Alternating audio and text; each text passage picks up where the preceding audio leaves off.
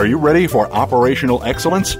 Welcome to the Visual Workplace, work that makes sense, where your host and visual workplace expert, Dr. Gwendolyn Galsworth, shares powerful visual principles and practices to optimize your operations and make them safer, faster, better, and far less costly. The Visual Workplace. You can't get to excellence without it. Now, here's Dr. Gwendolyn Galsworth. Hello and welcome. Welcome to Visual Workplace Radio, and this is Gwendolyn Galsworth, your host on this, our weekly radio show about letting the workplace speak. In each of our shows, we explore, we describe, we celebrate the principles and practices of workplace visuality, the concepts and the tools, the methods and the strategies, the people and the results of implementing the technologies of the visual workplace, letting the workplace speak. And what is the outcome? Well, first we have informational transparency. We can pull information that we need to us when and as we need it. It is accurate, it is complete, it is timely because we've made it so. And we get dramatic improvements in quality, productivity, on-time delivery, and a big byproduct or outcome or result is cultural alignment, a spirited and engaged workforce on all levels of the organization, not just operators, not just supervisors, but everyone. You too. You too. So welcome. Welcome. You can visit us at visualworkplace.com for free articles and these podcasts, and they will be downloadable in about a week for my books and for the products and services that we deliver on site all over the world. We help companies all over the world convert to a workplace that speaks on all levels. If you want more information or to arrange for me or one of our certified affiliates to work with you at your company, just email us at radio@visualworkplace.com, or you can email us directly from the website. We are happy to help. www.visualworkplace.com. Thank you. I like my radio shows to be about content. I like sharing what I've learned over these 30 plus years of hands-on implementation. I've been doing this since 1982, and it is, I guess you could call it the love of my life. I really love my work. It rewards me, it's satisfying, it feels like service, and yet for me it is also a journey of discovery. I am always learning things. I have an active practice, and I want the time that we spend together during your busy day and during my busy day, I want it to be meaningful to you. Right now, we are marching through my book, Work That Makes Sense, Operator-Led Visuality. It is my pleasure to share the information in that book. I will be going through the pages, and I will be making comment on it because I've still had almost 10 years since the publication of the book. We are going to be bringing out a new edition soon enough. And so I will add commentary, and I hope that you enjoy that as well. We are just finishing Chapter 1, which is an introduction to the visual workplace, where we set up some of the basic understandings of what is a pre-visual workplace. And then during our last show, I did a scan of the 10 doorways so that you could see who else besides operators make a considerable, an impressive, a dramatic visual contribution. Those are through the 10 doorways. And today we're going to begin with the end of that chapter, which is the benefits of the visual workplace, and then we'll move on to Chapter 2, which is the building blocks. I have gone over these building blocks before. I did it when we started about a year ago, and they are truly the components of thinking visually, and we have more to say about it because there's more in the book than I covered in the show, and I think you'll find this very, very useful. We have been getting emails from you, and I got an email from someone whose name is Dorothy. I'll give you her first name. And what she's begun to do is to share the radio show as a training, part of her training with operators, so that they can listen, and then afterwards they debrief. They talk about what they understand. And remember, they're understanding through their imagination. They're understanding through their mind. They're joining me in the airways with their mind and understanding these concepts, which is really quite amazing when I think about it, because the visual workplace is about the visual devices that come out of that thinking. I told you we had 72,000. Now we have easily 100,000 primary photographs of visual devices, of teams working, of visual systems across the full spectrum of visual functionality. And so she's using it as a kind of radio book study, which I think is just great. She's saving lots of money, too, because she doesn't have to buy a book for everyone. She can just share the podcast. Wonderful idea. Thank you, Dorothy. I know you're listening. Thank you, Dorothy. Shout out. All right, let's begin with the benefits of a visual workplace. As you're beginning to understand, a visual workplace is for everyone who works in your company because it is created by them. And the benefits of this are many. Here are 7. Benefit 1, work happens.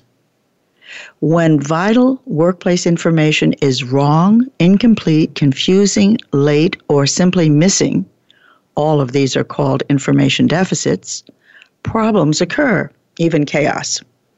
But when that same information is clear, correct, accurate, complete, on time, and available at a glance, at point of use, you and the people around you can get on with work. The struggle is gone. So the first benefit of creating a visual workplace is simply that. Work happens.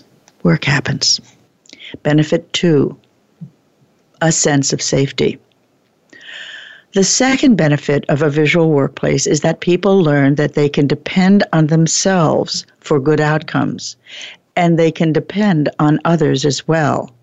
When the work environment is rich with vital information that you and everyone can access at a glance, each person begins to feel a new sense of safety. Safety in body, safety in mind, and safety in heart. We reach a new level of trust when our work environment and the people who work there can access information at will. This is a powerful benefit. It is a powerful outcome. In this way, Visuality puts us powerfully in the driver's seat of our own work, our own performance, and our own behavior. And there's plenty of room on that bus for everyone. Benefit 3, visual thinking. Third, when a problem arises due to missing information deficits, you and your colleagues are able to spot that right away and eliminate it quickly through visual solutions. In this way, you and those around you become scientists of your own work and masters of cause. You become visual thinkers. I want to say something here. I want to insert a comment about this phrase, that you're able to spot right away when something is wrong, and you're able to eliminate it quickly through visual solutions. In the field of lean, this is often expressed as you're able to see abnormalities at a glance. But I have always found that to be a very limited definition of what visuality can do, but also of what is needed. It isn't an on and off switch to see what is abnormal and what is normal. It is to see where there is struggle as well, to see the corrosive effect of not having information available at a glance. This is a departure from the kind of quick phrasing of abnormal versus normal, because that is only one aspect of the workplace.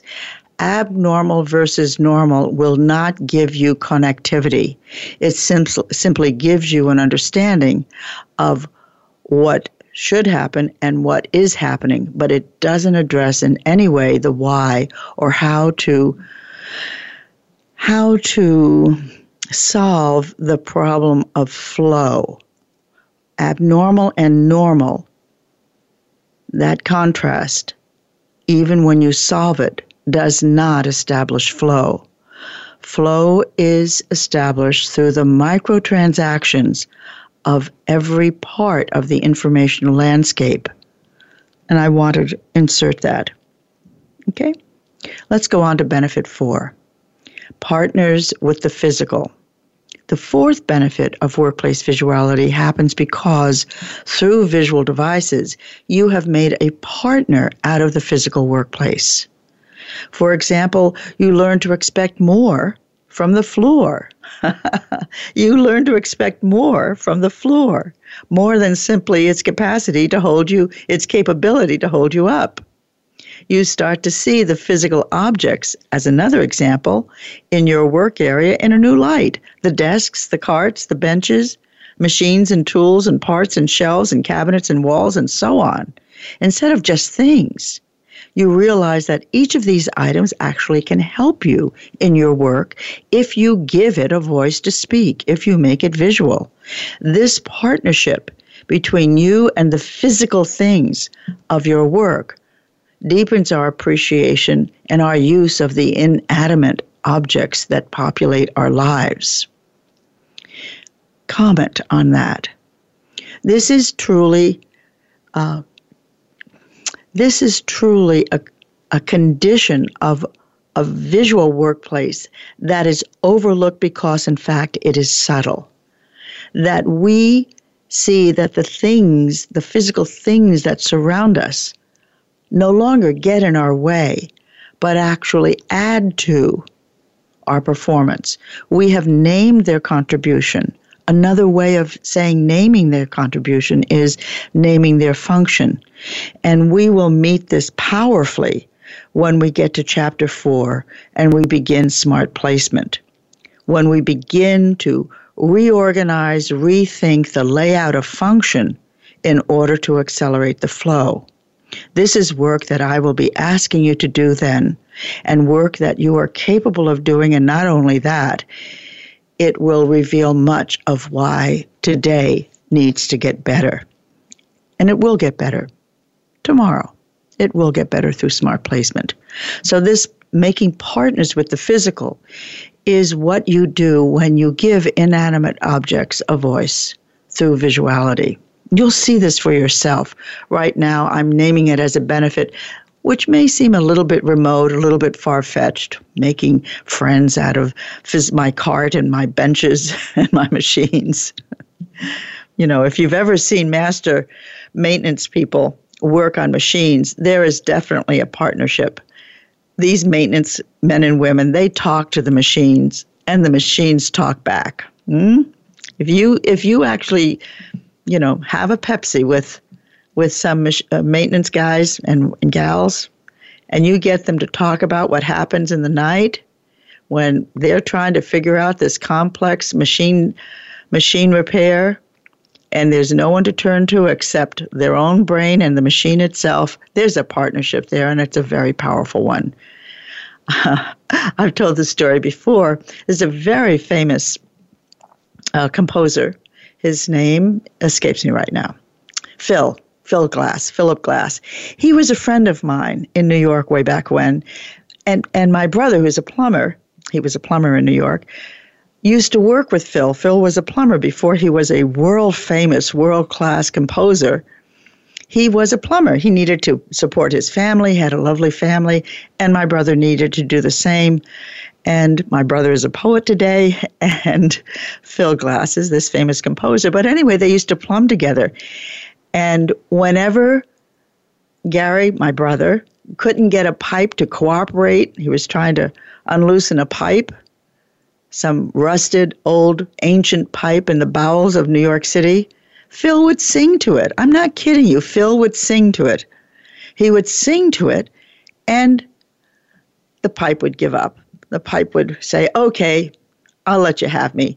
And the turn would happen. I'm not kidding you. Of course, I'm hearing this secondhand. I wasn't down in the bowels of New York with Gary and Phil, but Gary came back, and he would come back and say, "Sis, they did it. He did it again.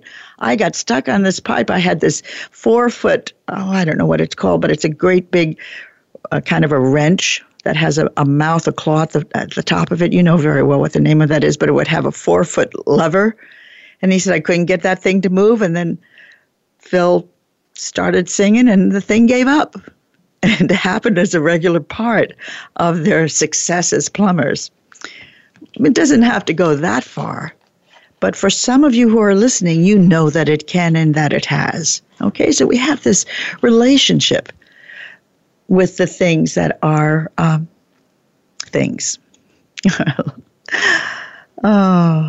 Let's go on to benefit 5. Benefit 5, the bottom line, financial results.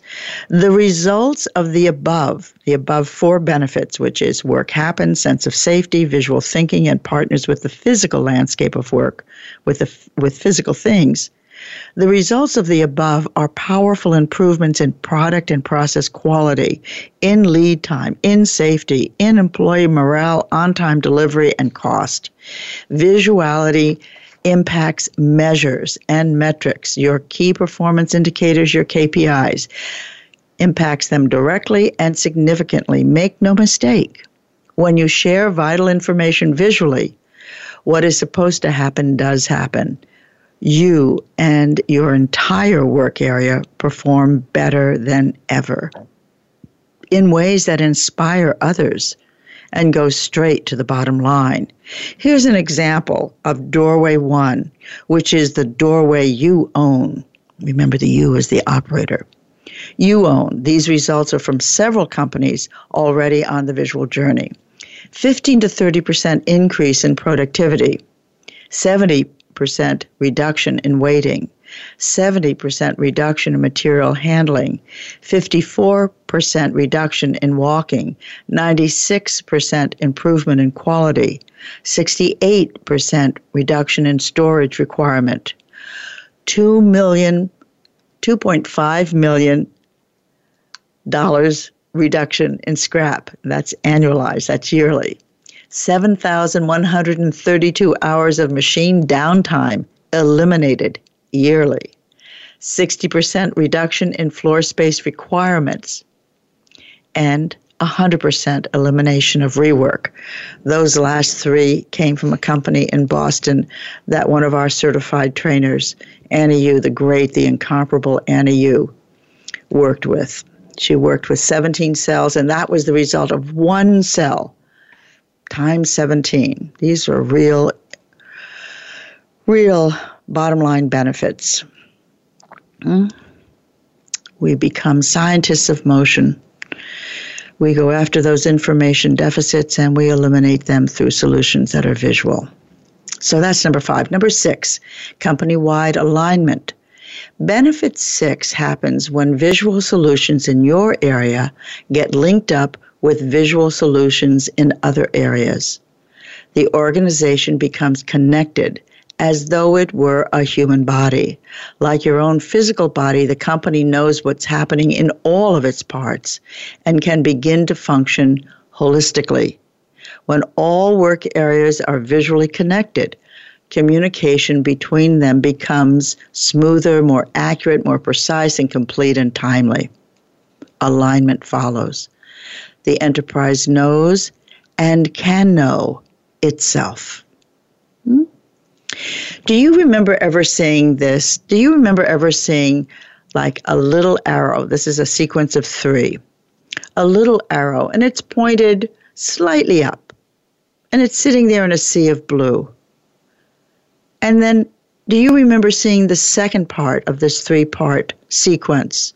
The little red arrow slightly pointed up, surrounded by 100 other arrows, all of them pointing, but pointing in other directions, either slightly or the opposite direction, or pointing up or pointing down.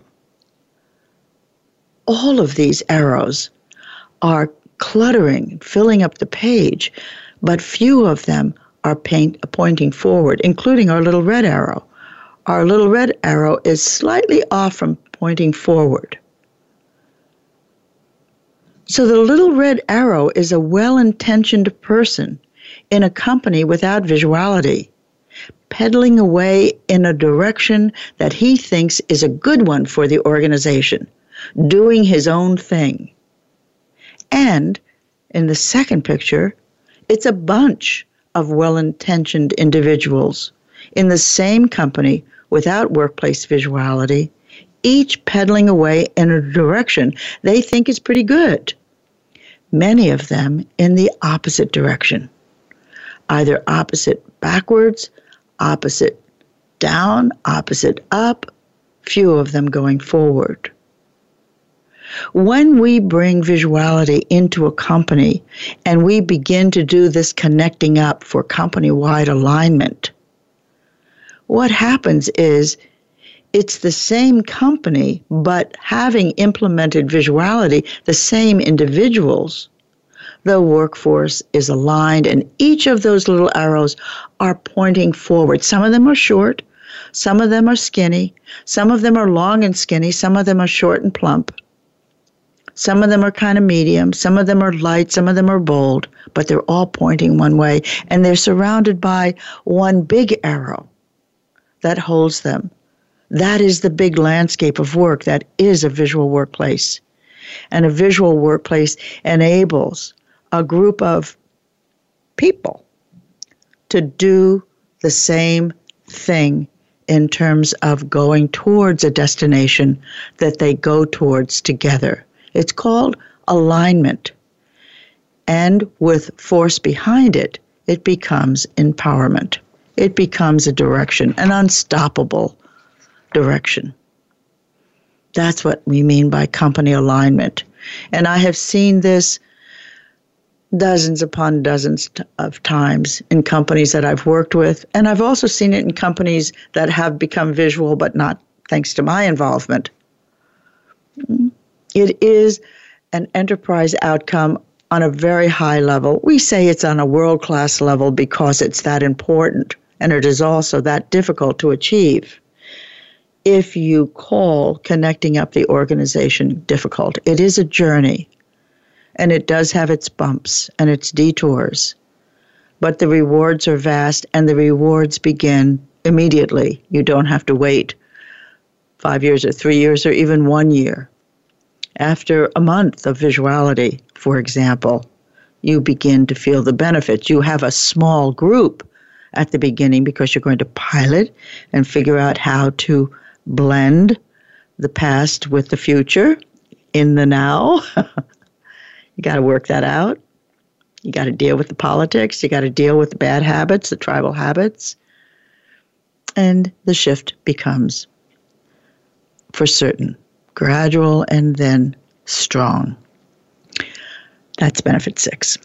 Benefit 7, unity. The 7th benefit of workplace visuality is the big picture.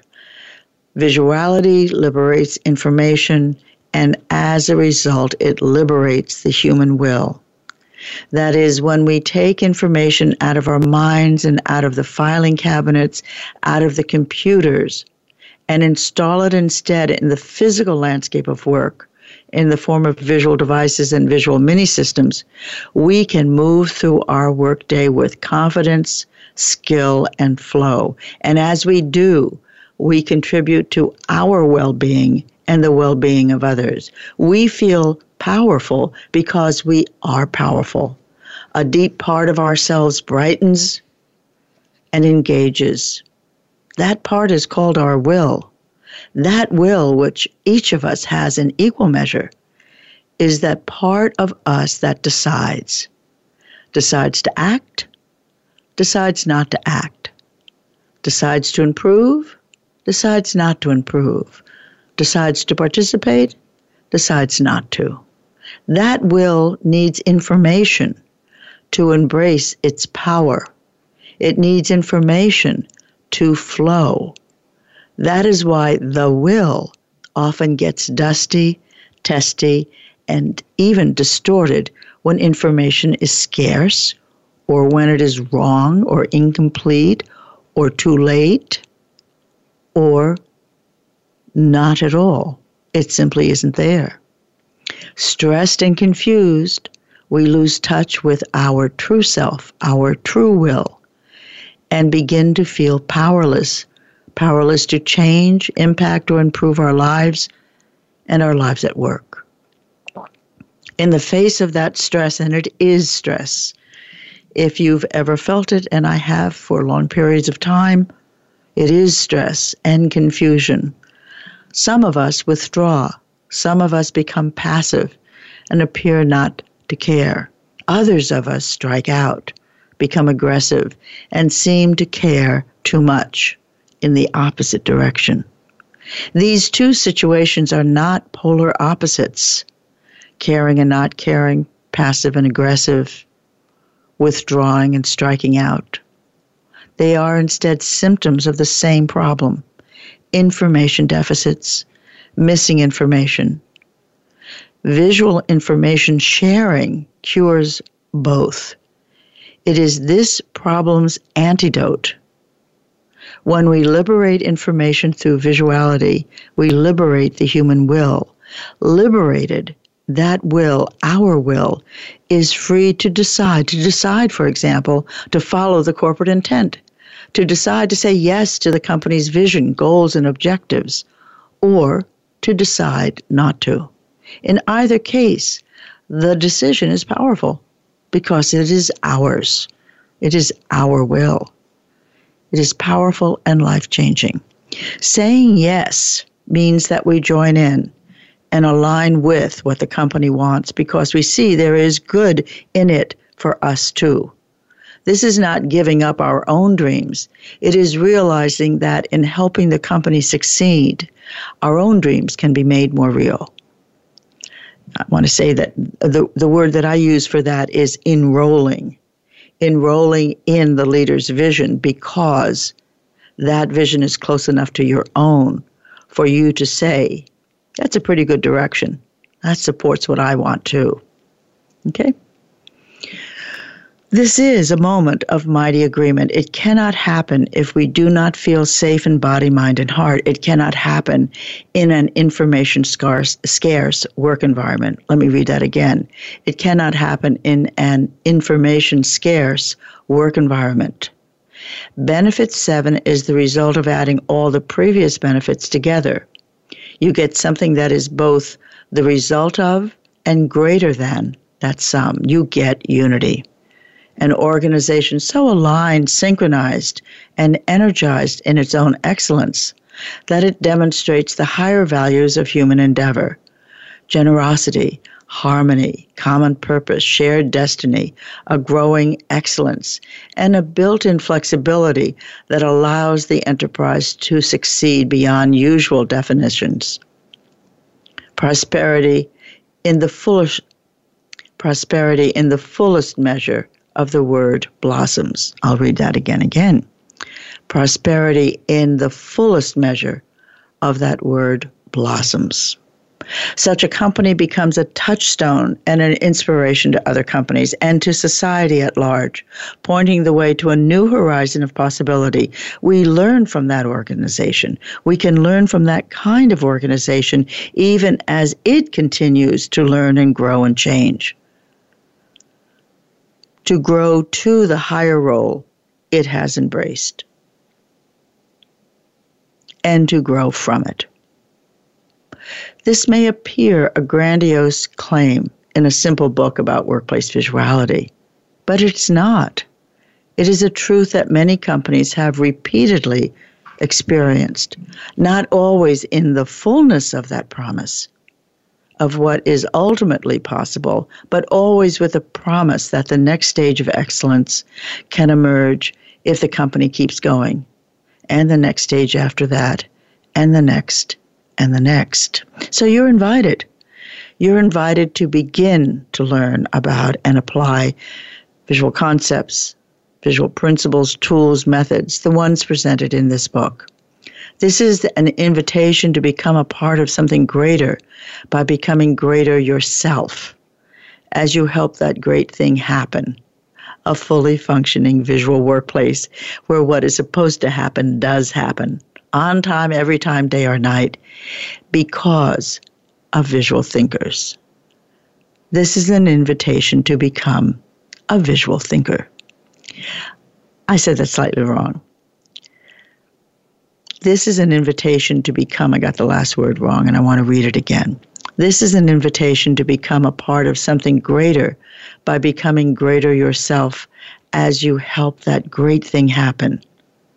A fully functioning visual workplace where what is supposed to happen does happen on time, every time, day or night, because of visual devices. Become a visual thinker. This is an invitation to become a visual thinker. So we're going to close this chapter, chapter 1, with a great quote from Wayne Gretzky. Here we go. You miss 100% of the shots you never take. Huh? That's a good one. Wayne Gretzky, legend in his own time. Let us move to chapter 2, the building blocks of visual thinking. We're going to go through the 8 building blocks. We're going to first establish why a visual workplace is needed with a little bit more precision than we've had so far. And then the building blocks are I-driven, standards, the 6 core questions, information deficits, motion, work, the value field, motion metrics, and then at the conclusion, putting it all together. So let us begin. There are 2 definitions fundamental to this chapter, both of which you have seen before. The first is the definition of a visual workplace, a work area that is self-ordering, self-explaining, self-regulating, and self-improving, where what is supposed to happen does happen on time, every time, day or night, because of visual devices. That's the first definition. The second definition is the definition of visual thinking. It is a person's ability. It is a person's ability, your ability and mine, to recognize motion and the information deficits that trigger that motion, and then to eliminate both through solutions that are visual. You must understand both definitions and how they interact with each other if you are to achieve a fully functioning visual work environment. And to do that, you have to first understand the 8 building blocks of that thinking, the 8 building blocks of visual thinking. So, there is one simple reason why a visual workplace is needed. People have too many questions. Some of these questions are asked, but most of them are not. When people don't ask questions, they do one of 2 things. They do nothing and just wait until the answer shows up somehow, somewhere. Or number 2, they go hunting for the answer. Or number 3, they make stuff up and they go with their own best guess. Sometimes that stuff that they make up works, but many times it doesn't.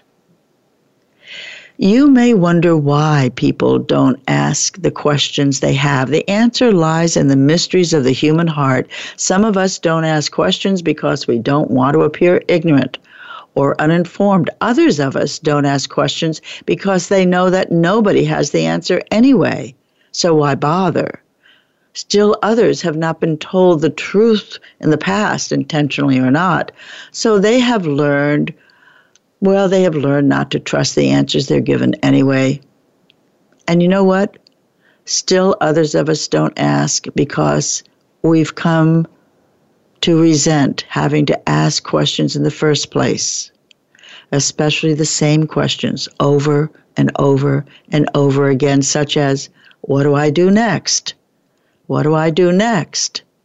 And what do I do next? Or where is the material for this job? Or where are the tools for this job? Or what are the specifications for this order? Again and again. These are ordinary questions. But ordinary questions like these can rob us of our dignity if we have to ask them repeatedly.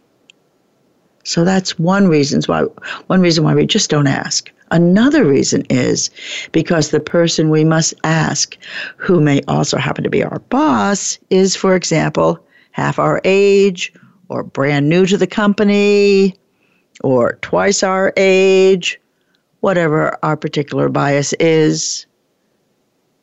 Our personal pride keeps us from asking. These are not uncommon reasons for people to hesitate to ask questions, and there are doubtlessly other reasons.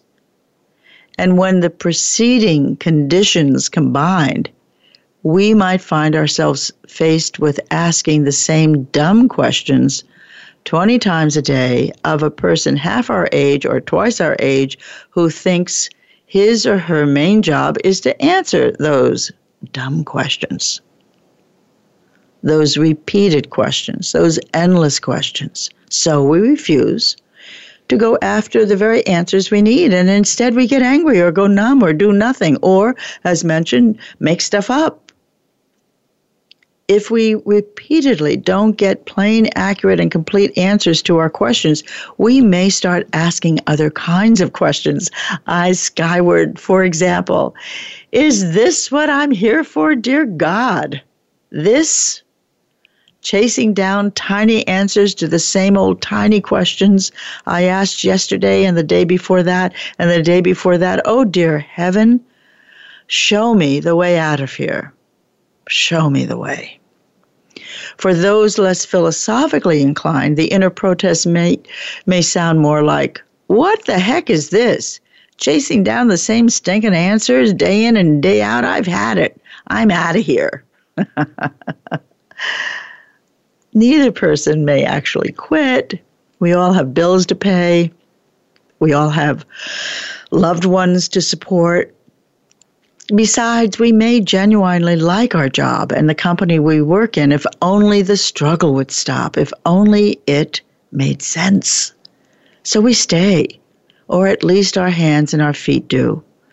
But we may leave the better part of ourselves in the parking lot in our car with the window slightly cracked so that that part is still alive and waiting when the workday is over. This is not what we signed up for when we agreed to do this job. It is not how most of us want to earn our daily bread. Most of us want to earn our daily bread, our living, in a meaningful way, doing work and expressing excellence. And expressing excellence, faced with the insanity of tidbits, some of us go numb, others go ballistic. And at the center of this situation is an issue that affects and shapes much in our daily work life, not just in the United States, but in the world of work around the globe. And that issue is, who gets the power? That's it.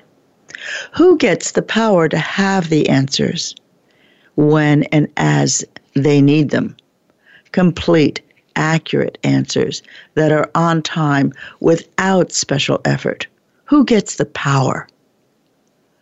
Not so very long ago, our society learned that information is power. That is exactly why many people feel disempowered when asking questions, and others feel far too powerful when answering them.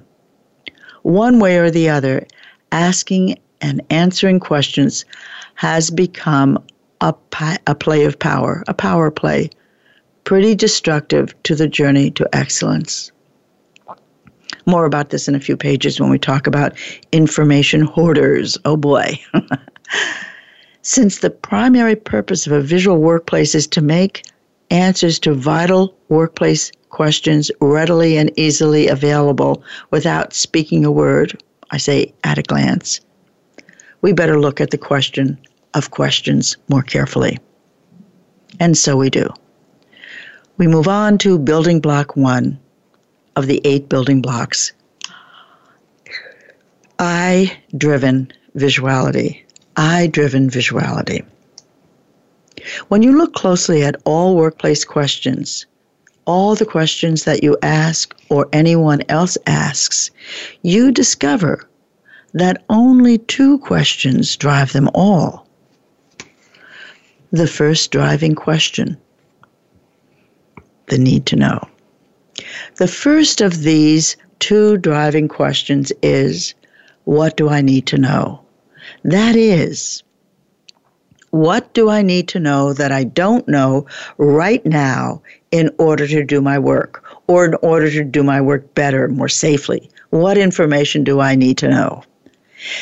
Need to know questions can be very basic. If you work in a factory, an urgent need to know question might be, where are my pliers? In a hospital, it might be, where are the patient charts?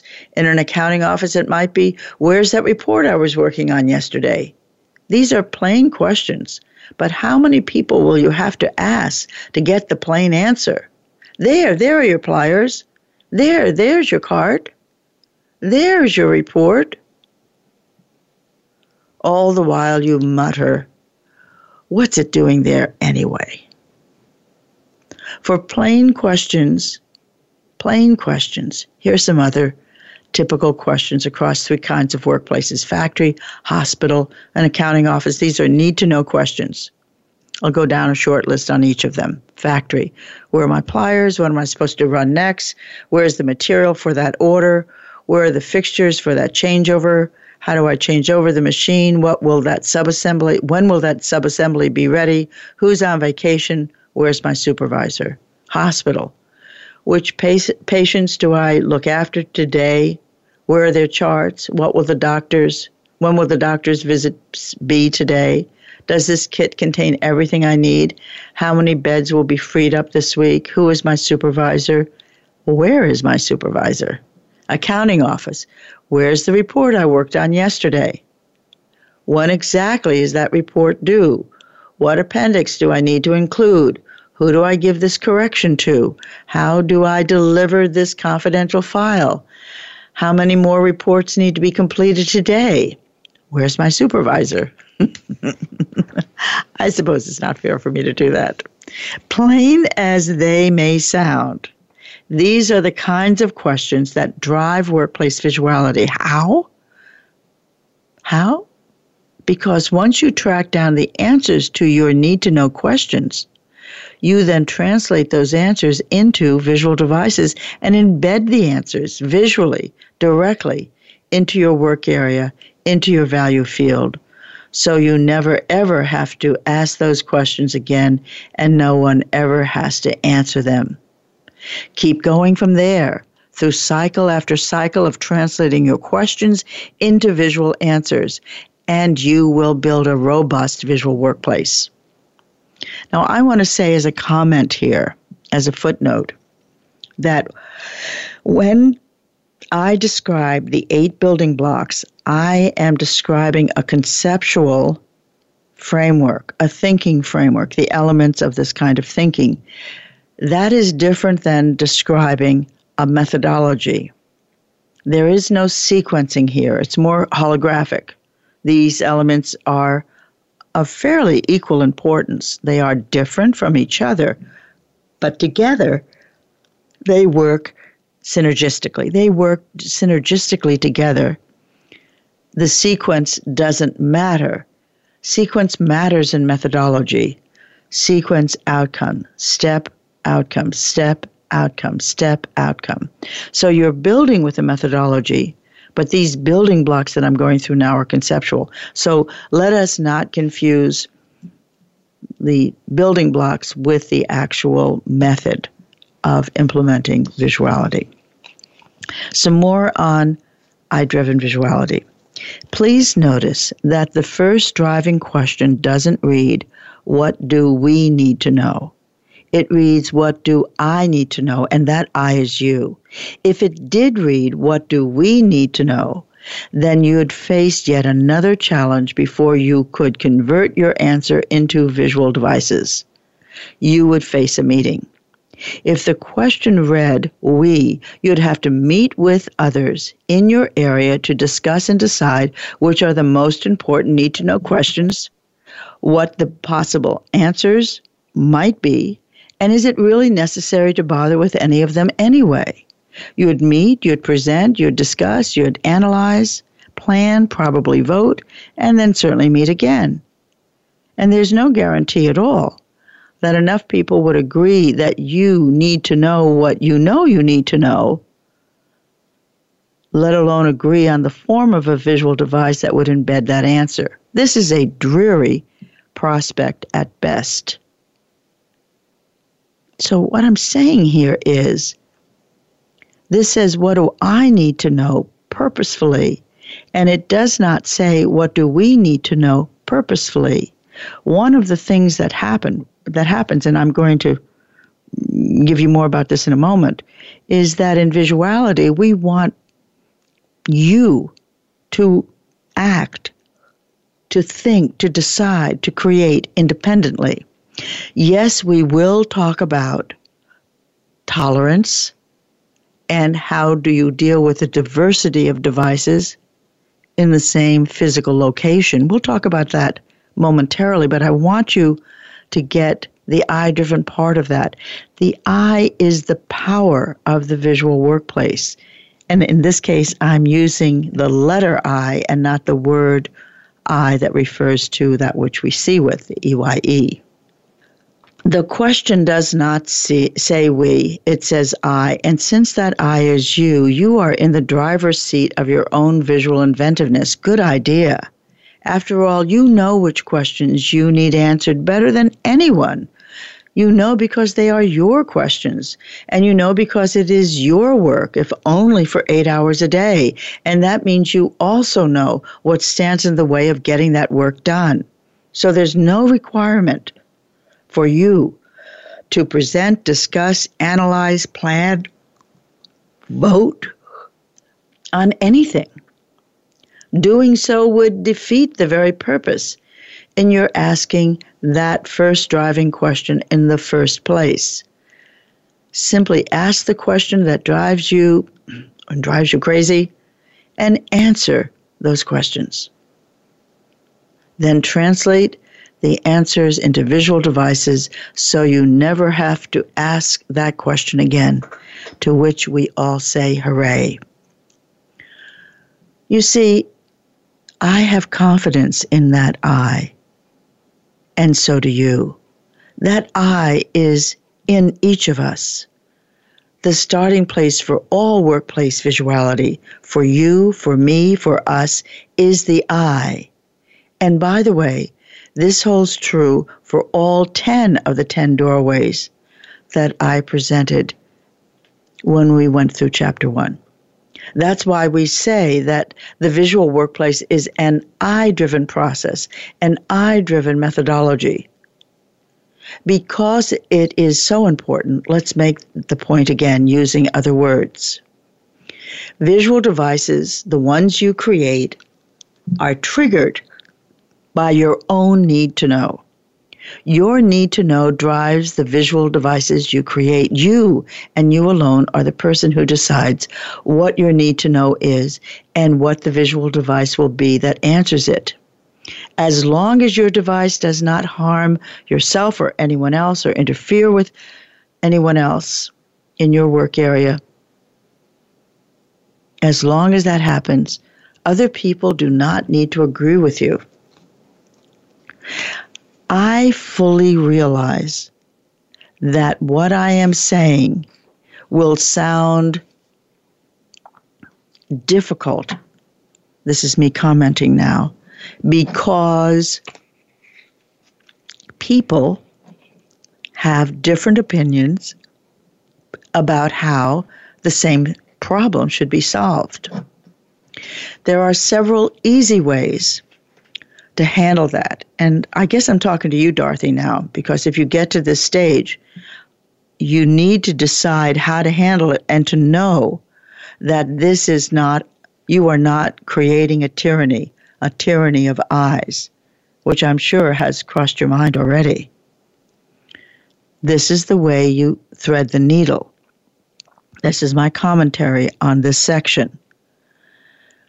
I'll tell you about what I do. What I do is to establish the need for tolerance. We say, when there is a difference of opinion, one person goes first and does a pilot and tries it out and maybe runs the experiment for a week, for 2 weeks. The other person is waiting, who has a different idea, and there might be a third person. We're talking probably on shifts. What we don't do is try to force a consensus, try to force a tolerance of someone else's idea as a permanent outcome. We say, look, just live with it for the next 10 days, examine it. I am going to press you for you to tell me what's positive with this idea, even though you're going to want to tell me everything that's wrong with it.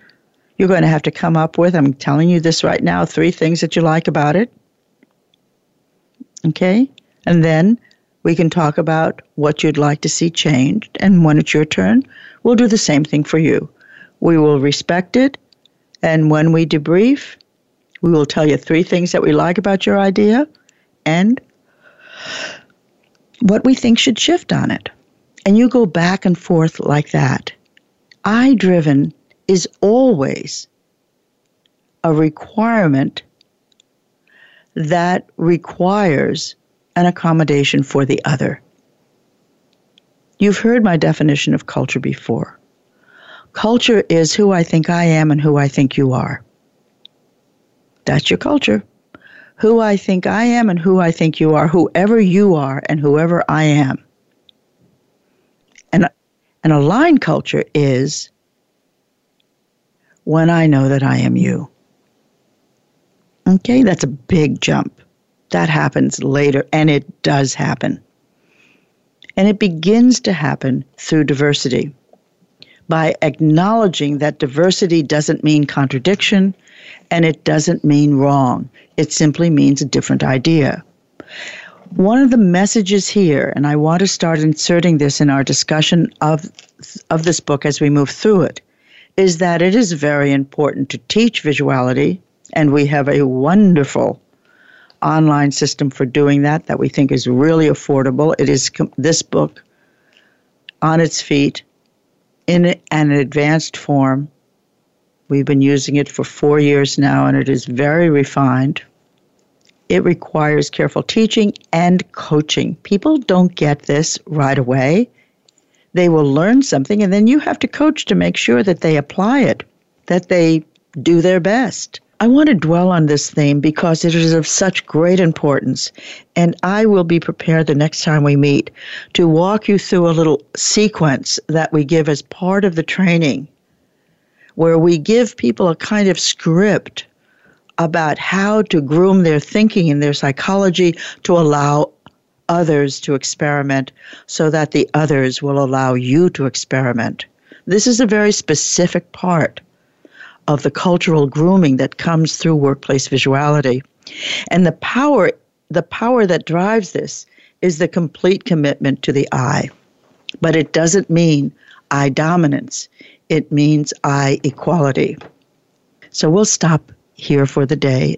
And I hope, in fact, that many of you will take on this implementation through these radio shows, because we're going through the operator doorway now.